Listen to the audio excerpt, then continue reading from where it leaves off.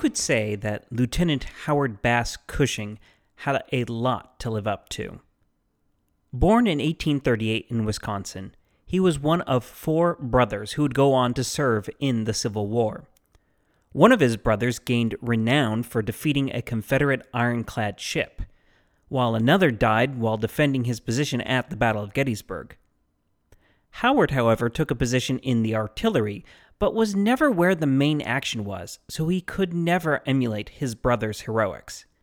And then, after the war, he was court-martialed and suspended from the army for a year thanks to indulging in an excess of liquor. So by the time that Cushing came out west in the late 1860s, he was trying to both rebrand himself and live up to his family standards. This combination turned him into a relentless Apache fighter, renowned for his bold offensives, which netted him a string of victories across New Mexico. Starting in 1870, Cushing was stationed at Camp Grant in Arizona, and eventually given a special detail to roam the San Pedro Valley and do what he did best, skirmish with the Apache.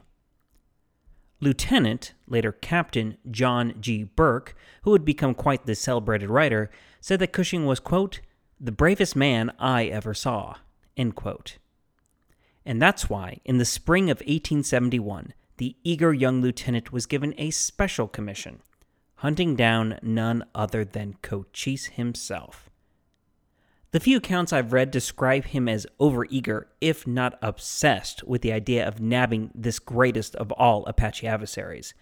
What better way could he have to one-up anything his brothers had done? Cushing set out on April 26th, just a couple days before the Camp Grant massacre, which we covered last week, heading toward the Whetstone Mountains with a small party, where he had heard of Apaches making camp. When he got there, he didn't find a rancheria, but there were signs of a good number of Apache close by and which way they had gone.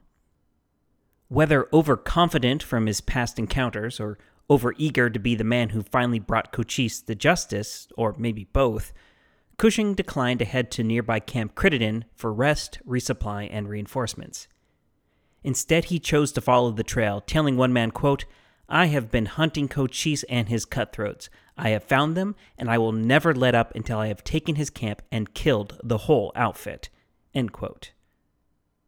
Cushing pushed on into the Whetstone Mountains with 20 men, where, on May 5th, his party was ambushed, and he was felled by an arrow through the chest. It was an inglorious ending for a man obsessed with chasing glory.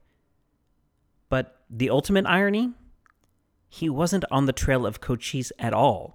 Instead, he had walked into a carefully set trap laid by one warrior named either Jew or Woe, and another whom the Mexicans knew as Geronimo.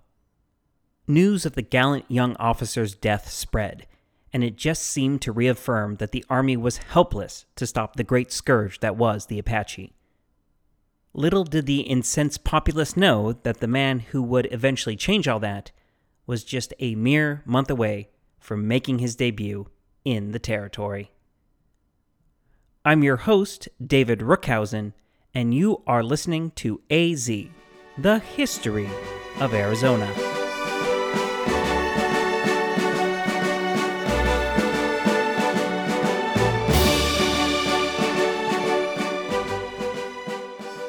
Episode 63, Crook, Cochise, Collier. Welcome back, everyone. Last week we left off with the Camp Grant massacre and the slaughter of more than 100 Aravaipa Apache by the O'odham and citizens of Tucson. I know that at the end of the last episode I promised that we would turn our attention again to politics, but during my reading and writing this week, I decided to call an audible. Because so much of what's about to happen in the Apache Wars stems directly from what we've been covering the past couple weeks. Cochise and his peace feelers, the Camp Grant massacre. I didn't want to break up the flow of the narrative. I do eventually want to backtrack and talk more about the governorship of Anson P.K. Safford and his education initiatives, but that will have to wait. For now, we need to keep following the thread of how the Army and the U.S. government responded to the Apache problem. In the aftermath of the Camp Grant massacre, there were two supremely hated figures in Arizona. Colonel George Stoneman, who seemingly wouldn't lift a finger, and Lieutenant Royal Whitman, the head of Camp Grant, who wrote a defense of the Apache living there in the wake of the attack. Fortunately for the populace of places like Tucson, they didn't have to deal with either for that much longer. Governor Safford had made a trip to Washington, D.C. immediately after the massacre, and with the help of Richard C. McCormick, the former governor and now the territory's delegate to Congress, they managed to have Stoneman sacked. In his place, Safford was able to persuade President Ulysses S. Grant to name Lieutenant Colonel George R. Crook as the head of the military department of Arizona.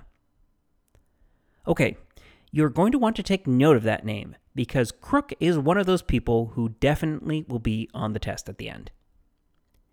Crook had been born in Taylorsville, Ohio in 1828.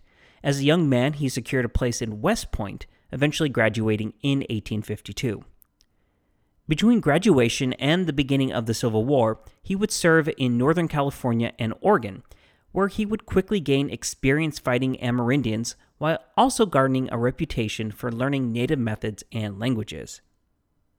Indeed, one reporter would write, quote, "Indian hunting is Crook's specialty. The fact is Crook is nothing but an Indian anyway. His mind, physiognomy, and education are all Indian," end quote. During the Civil War, he headed back east, where he served with distinction, popping up at the Battle of Antietam and during the Shenandoah Campaign. He would also strike up a friendship with a subordinate named Rutherford B. Hayes, who, you might know, would one day wind up in the Oval Office. Crook carried the rank of Brevet Major General during the war, but afterward he reverted to his regular rank of Major, before being made Lieutenant Colonel and sent to fight Amerindians again in Oregon.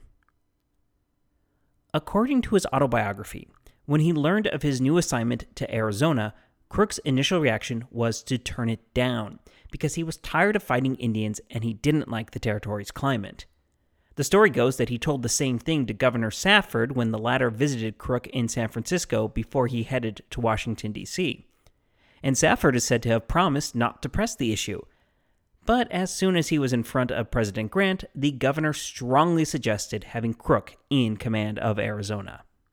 The president agreed, despite the objections of General William Tecumseh Sherman and Grant's own Secretary of War, who both wanted a more senior officer in the position.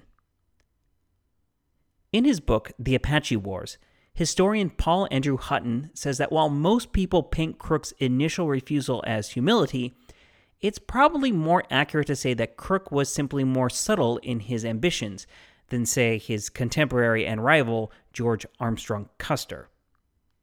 That means he was also a lot less attention-seeking while still getting the job done. "All that I require," he would write to his commanding officer in the Division of the Pacific about his new assignment, "is a few more horses and to be left alone." In late June 1871, Crook arrived in Tucson. Almost immediately, he sided with the aggrieved citizens of the city in the issue of the Camp Grant massacre. He also developed quite the distaste for Whitman, who he said, quote, had deserted his colors and gone over to the Indian ring, bag and baggage, end quote. Crook met with William S. Oury, Governor Safford, and others to discuss the matter and what needed to be done. The then Lieutenant Colonel, he wouldn't be made a general until 1873, ordered all officers in the southern part of Arizona to report directly to him immediately. These he questioned intently, learning everything he could about the land, the climate, the white settlers, the Apaches, and anything else he could think of. And this is the difference between Crook and many of his fellow officers. He was not a rash man. If he was tasked with making water flow uphill, he was darn sure going to figure out how to do it first, instead of just wading out into the river. From all these interviews, Crook walked away with several definite objectives in mind. First, he was convinced the Apache had to be beaten on their home turf before any sort of accommodations or peace could be made. Secondly, he started recruiting Hispanic men whose families had lived in the area for generations and knew what it was to constantly fight the Apache. and began floating the idea of using scouts from different Apache bands to hunt down their belligerent kinsmen. Third, he knew his first priority had to be hunting down Cochise. Since leaving the Cañada Alamosa Reservation in December 1870, Cochise had been wintering in the Chiricahuas. And because he was not on a reservation, he felt no strong compunctions against his band's warriors heading out to continue raiding in the spring of 1871. Fierce skirmishes continued, and at least at one point, someone speculated that Cochise had actually been killed. But he hadn't, and continued to be constantly on the move to avoid American troops. At the same time, reservation officials tried to improve the rations they could provide to be a sufficient lure for the aggressive Apaches like Cochise to come in. They also desperately wanted Cochise to head back east and meet with the Great White Father in Washington, D.C., something they will keep pushing for the next year, but which Cochise always rejected. He was probably in the Huachuca or Whetstone Mountains when he learned of the Camp Grant massacre. Afterward, he slipped down into Mexico in revenge for some recent campaigns by the Chihuahuans, where Cochise was said to have been wounded. When he returned to Arizona, he found that the Indian agent at Cañada Alamosa had actually gotten a message to his people about coming into the reservation again. Many Chaconans had taken up this offer, but Cochise's family and others refused to do so until after he had returned. And once news reached the Americans that A, Cochise was back in the country, and B, he was wounded and therefore may be willing to consider settling down again, they sent out another round of feelers. Despite sending in his friend Tom Jeffords to talk with him, Cochise still refused to come in, saying maybe he would do so, but only if the troops were removed from his people's territory. Jeffords' opinion was that Cochise was very wary of Americans thanks to the Camp Grant massacre, and no assurance he could give could convince the chief that now would be a good time to hand himself over to those same Americans. So, in the summer of 1871, Cochise was deliberately laying low and avoiding all contact with the American military, while still on the lookout for just the right opportunity to settle down peacefully. This is the mood he was in when Crook marched from Tucson on July 11th with more than 200 men looking for a fight. What this actually turned into was a giant counterclockwise circle of Arizona because, as I just said, Cochise was not out and about.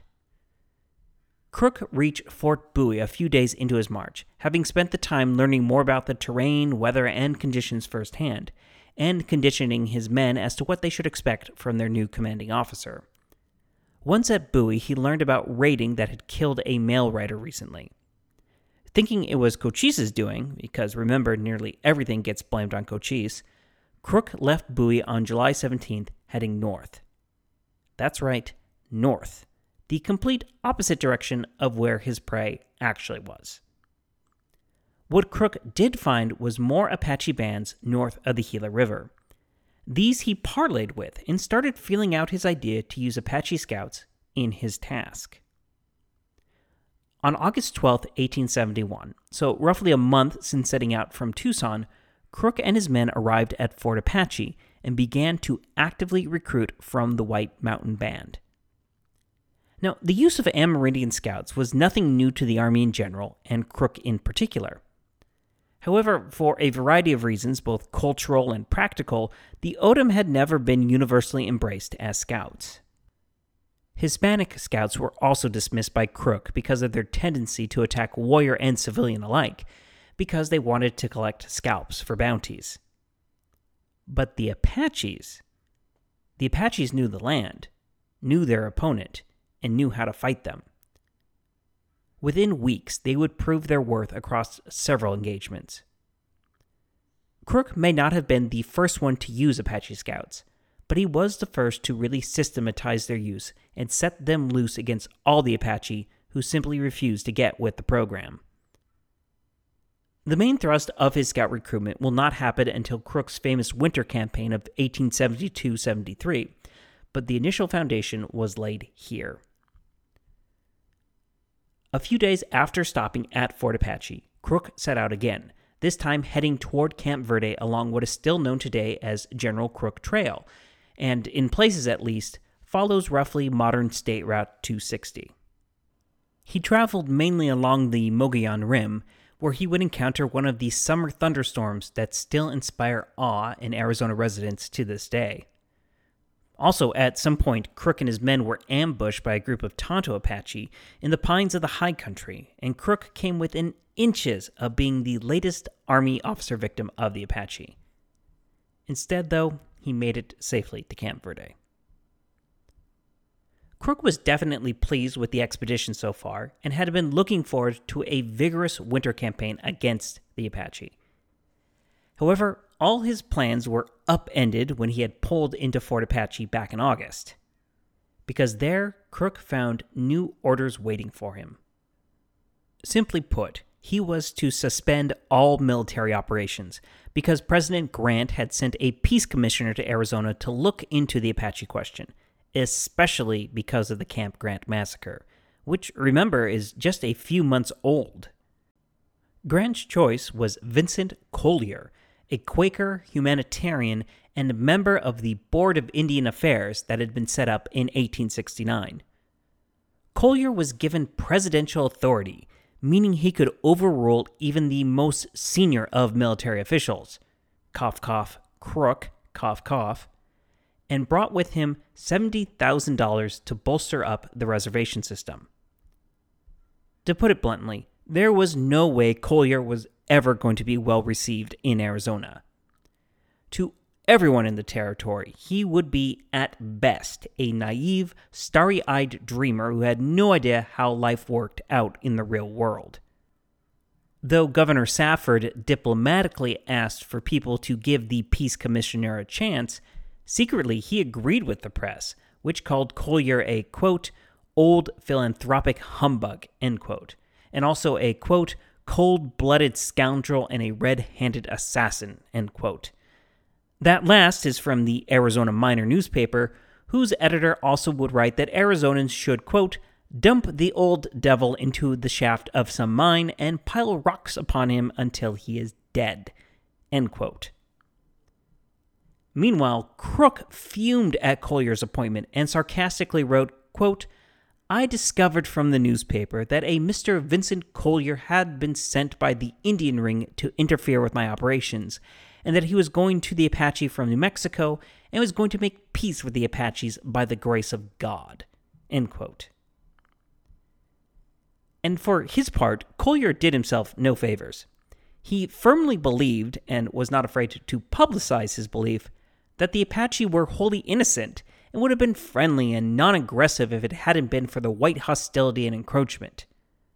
Is it not a shame, he wrote, that a few lawless white men can thus be allowed to overturn all the good work of the government and risk the bringing about of a costly war? End quote. In Collier's mind, the criticism against him was merely the product of the press and all those who benefited from the fighting, army contractors, traders, and the proprietors of barrooms and gambling houses. If you went to the regular Joe on the street, they all wanted peace, Collier thought. And it's true that they did, just in the opposite way he thought. He would not be the first, nor the last person to blame the press for warping public opinion, only to find them just the mouthpiece for it. In just another example of how out of touch he was, Collier even resented Safford's proclamation asking people to be tolerant and peaceful of him, seeing it as completely unnecessary. It should come as no surprise that the Quaker had to be escorted around by a military escort. And just let that irony sink in for a second. Before even entering Arizona, Collier stopped at Cañada Alamosa, New Mexico in mid-August, where he would formally create a reservation before heading into Arizona. However, he wasn't sure about the Apaches' security there and started thinking about removing their reservation to the Tularosa Valley, east of the Rio Grande. Mark that down, because the decision whether or not to remove to Tularosa will be the next major bone of contention with Cochise. With the Cañada Alamosa Reservation now on firm footing, and another for the Mescalero Apache created at Fort Stanton, Collier then passed into Arizona. On September 2nd, 1871, he reached Fort Apache, which he declared to be the seat of yet another reservation for the White Mountain Apache. Here he was also jubilant that Crook had countermanded his own order to recruit Apache scouts. Collier thought it was because Crook had finally seen the light, while in reality it's because Crook's hands were tied while Collier was in the territory on his mission. Moving on, the Quaker next made it to Camp Grant. Ahead of his arrival, he had already telegraphed that another reservation for the Pinal and Aravaipa Apache should be set up at the camp, thus vindicating Whitman's actions from earlier that year. In fact, Whitman was named as agent for the reservation. I'm not entirely sure how they got around the 1870 prohibition of Army officers being Indian agents, but it happened all the same. Right after Collier's arrival on September 13th, a group of 60 heavily armed Tucson citizens approached the camp to have a nice little chat with the annoying Quaker. Whitman immediately called out his cavalry detachment to turn this group back, which made the lieutenant even more unpopular with everyone, especially Crook.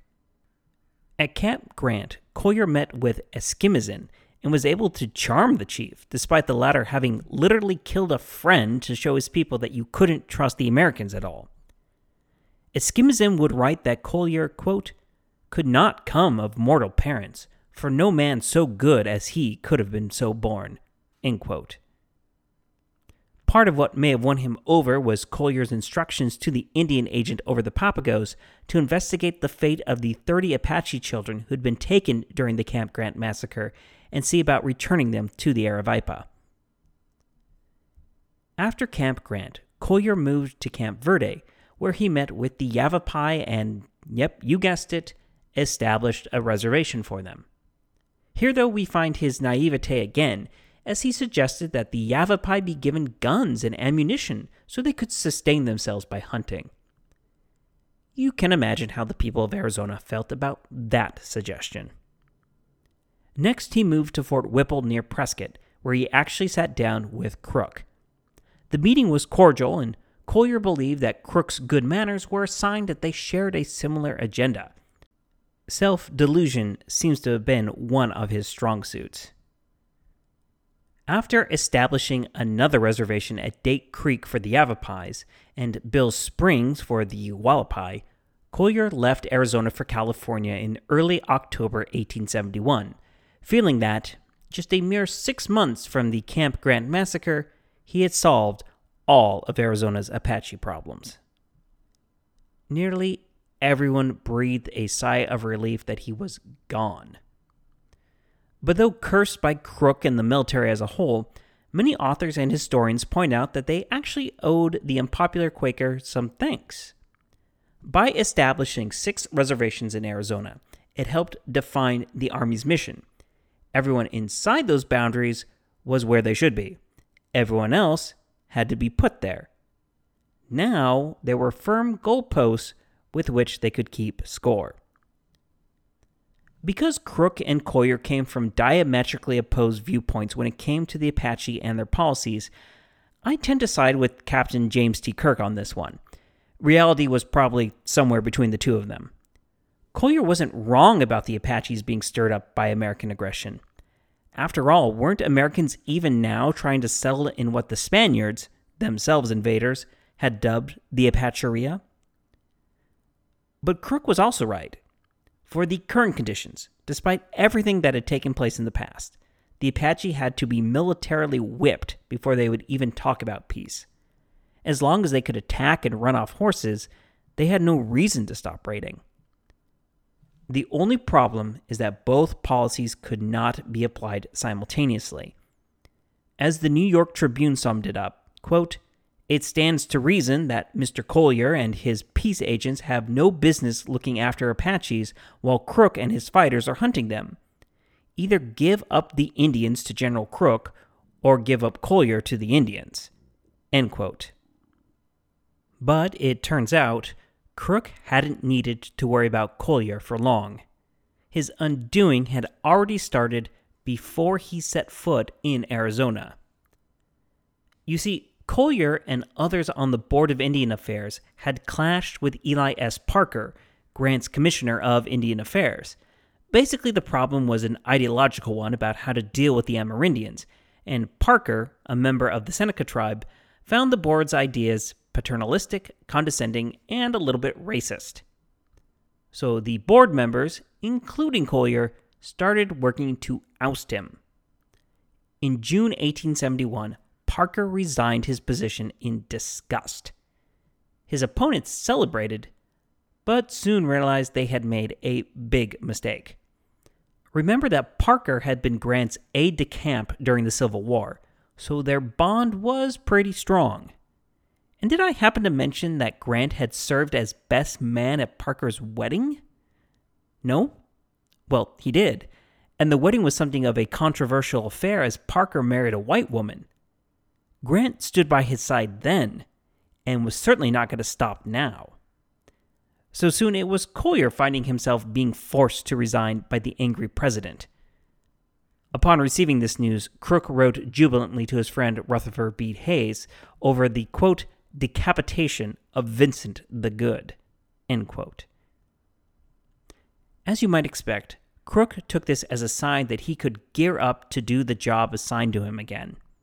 Indeed, he received word in November 1871 that General Sherman had written his superiors saying that, quote, after general notice to Indians and whites of this policy, General Crook may feel assured that whatever measure of severity he may adopt to reduce those Apaches to a peaceful and subordinate condition will be approved by the War Department and the President, end quote.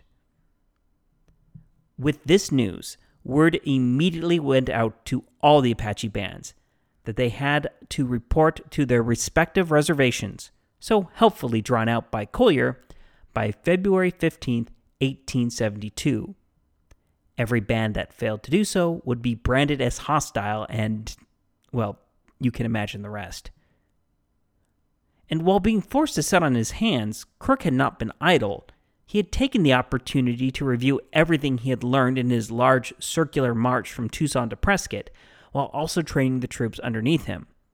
Word went out to again recruit Apache scouts to help track down those who failed to show up in time before the February 15th deadline. Come the spring, Crook was more than ready to head out, especially to take on a band of Yavapai for what was believed to be their role in what has come to be known as the Wickenburg Massacre, something we'll get into in a future episode. With all that in mind, I want you to picture in your head how much Crook must have yelled in frustration when word reached him in early 1872 that he had to suspend operations yet again. It seems that President Grant had vacillated back to trying to make peace with the Apache, so he was sending yet another peace commissioner to Arizona. So it was in the early spring of 1872 that Crook could only wait with gritted teeth for this new delegation. And that's where we're going to leave things this week, as everyone in Arizona is muttering under their breath about yet another wide-eyed Easterner coming to tell them how to deal with their problems. What they ended up getting, though, was something unexpected. A decorated military officer who embodied both practicality and humanitarianism, but definitely with his own quirks. He was also the man who would go down in history as actually, finally, making a peace with Cochise himself, Brigadier General Oliver Otis Howard, the so-called Christian General. I'm your host, David Rookhausen, and you've been listening to AZ, the History of Arizona. Goodbye.